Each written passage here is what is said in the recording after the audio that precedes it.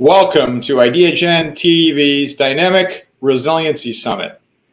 We are excited to have with us today a power note with Maurizio Vecchione, co-founder and co-general partner of Adistrel Ventures. Maurizio, welcome. Well, thank you, George, very much for that introduction. And I'm really honored to get to speak to all of you. The subject of resiliency has never been more timely than I think as we move into 2021 from the legacy of 2020 and to some extent the consequences of the multiple stressors that have affected the planet through 2020 and are likely to continue for most of 2021. And of course, I'm talking about the pandemic, but that's not limited to the pandemic. So some of the things that I wanted to share with you today is some of the trends that I'm seeing around the subject of impact and impact investing. I was privileged enough to spend almost the last decade working for Bill Gates and trying to use the power of the private sector and the power of innovation, especially sort of scientific innovation, to deliver substantial solutions and scalable solutions to some of humanity's daunting problems. I feel like there is an experience that needs to be shared, and I feel like there is an urgent call to action on the role of the private sector and the role of impact in the future of business itself, as well as in the future of humanity in terms of solving these issues. If we read the news or if we just take a superficial approach to many problem areas in the world, we tend to get a very pessimistic view on what's actually happening in the world. And, there have been many studies done that when people are interviewed and are asked to sort of pass a judgment along various metrics, and fundamentally they're asked if the world is getting better or it's getting worse, the overwhelming majority of people will think that the world is getting worse. And of course, we're living through a pandemic, which certainly doesn't encourage us optimism. And on the other hand, when you look at objective metrics of human development, factors like chronic and intense poverty or child mortality or other sort of metrics of really human condition, I can tell you without a doubt that over the last couple of decades, the world has gone much, much better. As a matter of fact, child mortality, for example, has been cut in half, even in the poorest parts of the world. So it is possible, and I think those studies are showing that when humanity focuses on the right problems and when humanity drives solutions, often solutions that are science-based, that we can actually move the needle on solving these problems. There's something else that impresses me, and that's sort of the global population scale of many of these issues. It may be still fairly traditional to think in terms of the rich world and the poor world.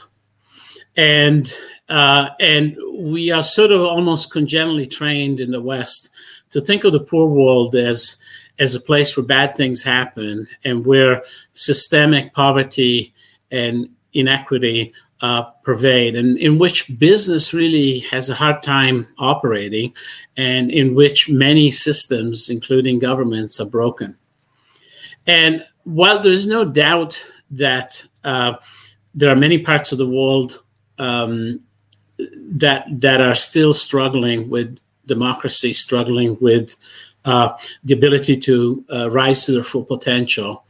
The progress is incredible. 5 of the top 10 fastest growing GDPs in the world right now are actually in what would be considered low and middle income countries. And actually a staggering statistics was presented just a couple of years ago, in which the world actually passed the point in which the concentration of wealth actually shifted from the traditional Western parts of the world, Europe, North America, and certain parts of Asia, to the rest of the world.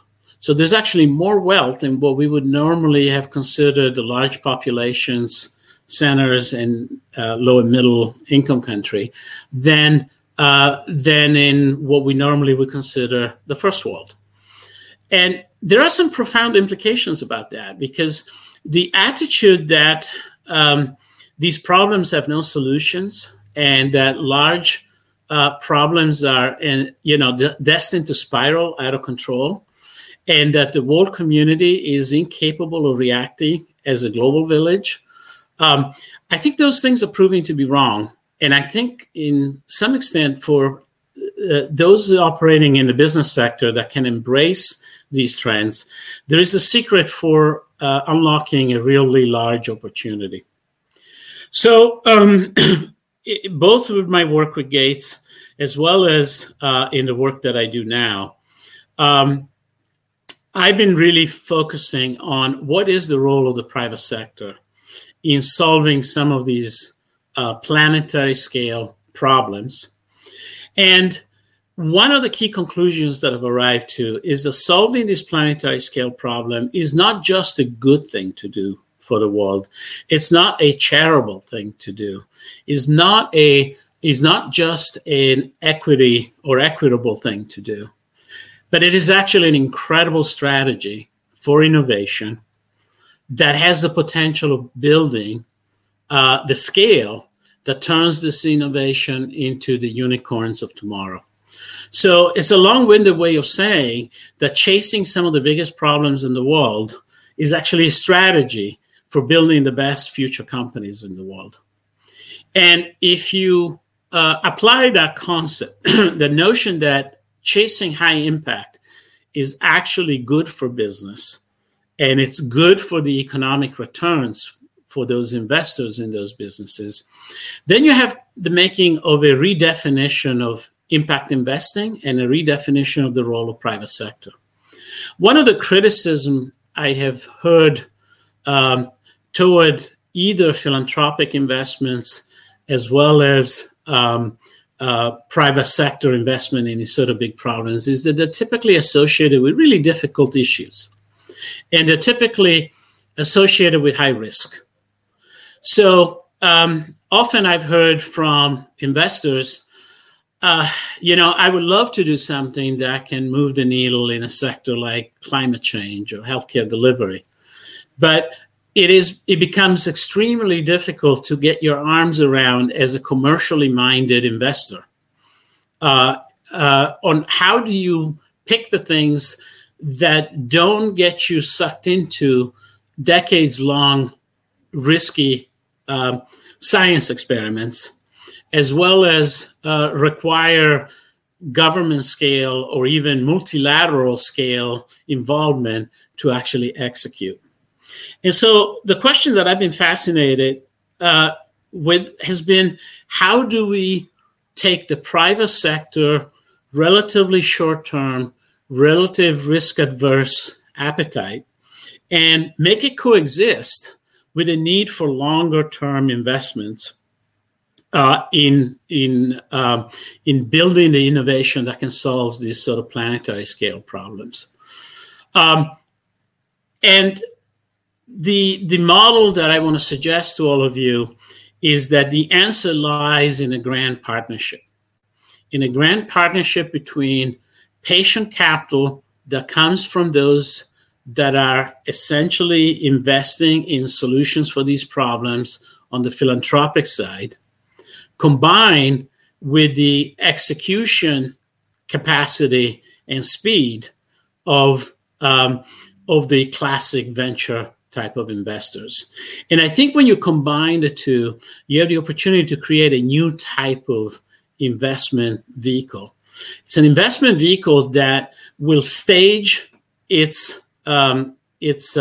capacity by beginning a systemic curation of problem spaces that are fit.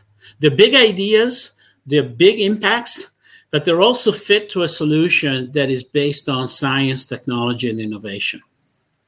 And if you curate those grand challenges, for lack of better words, using philanthropic dollars, and I want to stress that defining problems is just as important as devising the solutions, because if you don't understand the problem deeply, you're likely to have a solution that doesn't actually solve the problem and move the needle on the impact.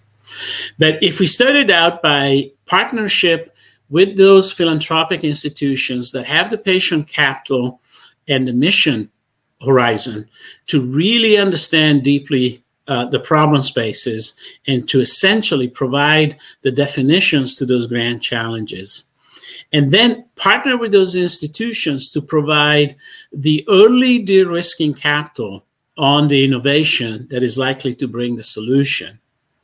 What you can do is essentially advance the solution space through the very risky stages, but then get it to a point in which it's ready for what I call its translational capacity, when it's ready to become a company, when it's ready to be part of a company for actual implementation.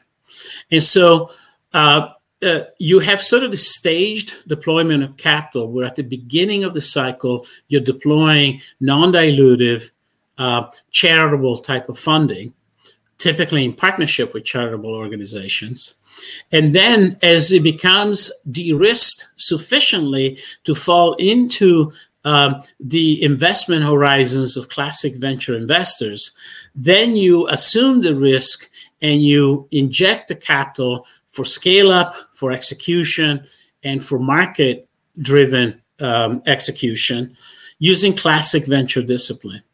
And so to some extent, you are blending what charities are really good at with what companies and ultimately investors in those companies are really good at.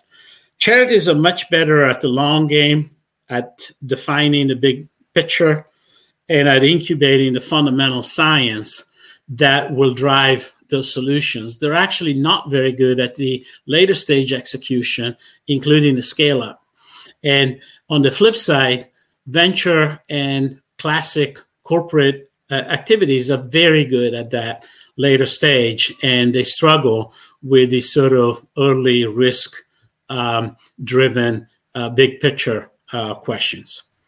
So this is all a long-winded way of calling all of you to action, because whether you're sitting on the corporate side and on the private sector side, or whether you're sitting on the philanthropic and charitable side, I think it's time to come together to create resiliency in a system that begins to dramatically move the needle across the big problems that face us.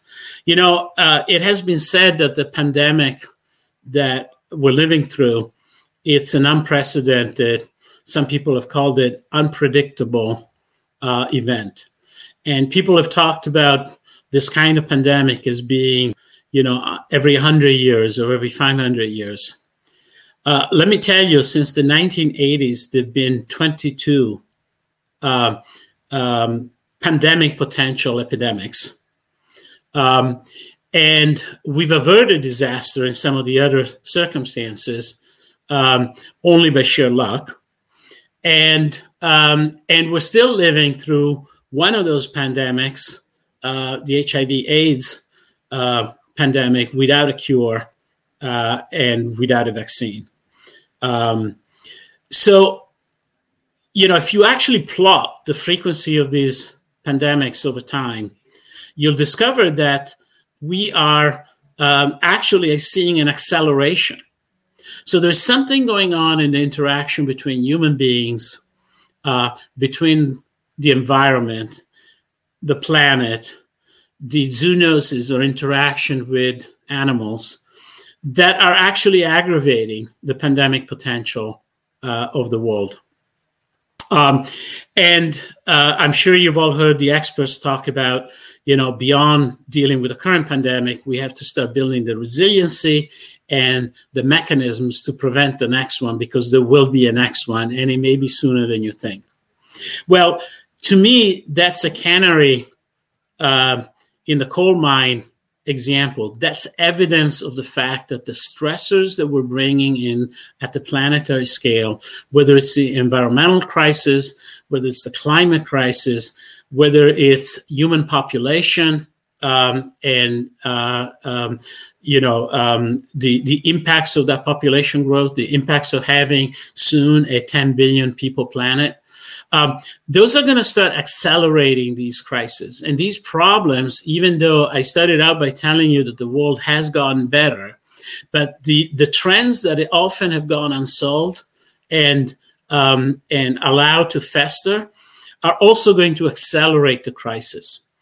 And so this is the time to start thinking about novel funding and novel commitments, where in the future, I think the great companies of tomorrow will not just be great companies from an investor return and a financial return, but will also be great companies from the impacts that they generate. And in thinking about that, and in going back to the initial commentary I gave you, that impact is also a strategy to build the great companies of tomorrow. I hope you see that the two are actually linked, and the two can actually leverage each other. I would venture to say that the great brands of tomorrow, the great resilient brands of tomorrow, are very unlikely to be companies that don't also have great impacts on their customers, on their communities, on the planet. And so, I am currently engaged in creating, as a case study, in creating an investment vehicle that blends this sort of charitable early capital with, in a non-dilutive way, with venture discipline later stage capital for execution. And that is trying to operationalize these very concepts in partnership with companies and governments around the world. We are looking at problems like malnutrition and how do we feed a 10 billion people planet in the future. At the time when it's obvious that if we scaled up agricultural production, animal consumption, and other things to essentially give us the capabilities to feed that population, we will end up without enough land, and we will end up ruining the planet from various environmental impacts.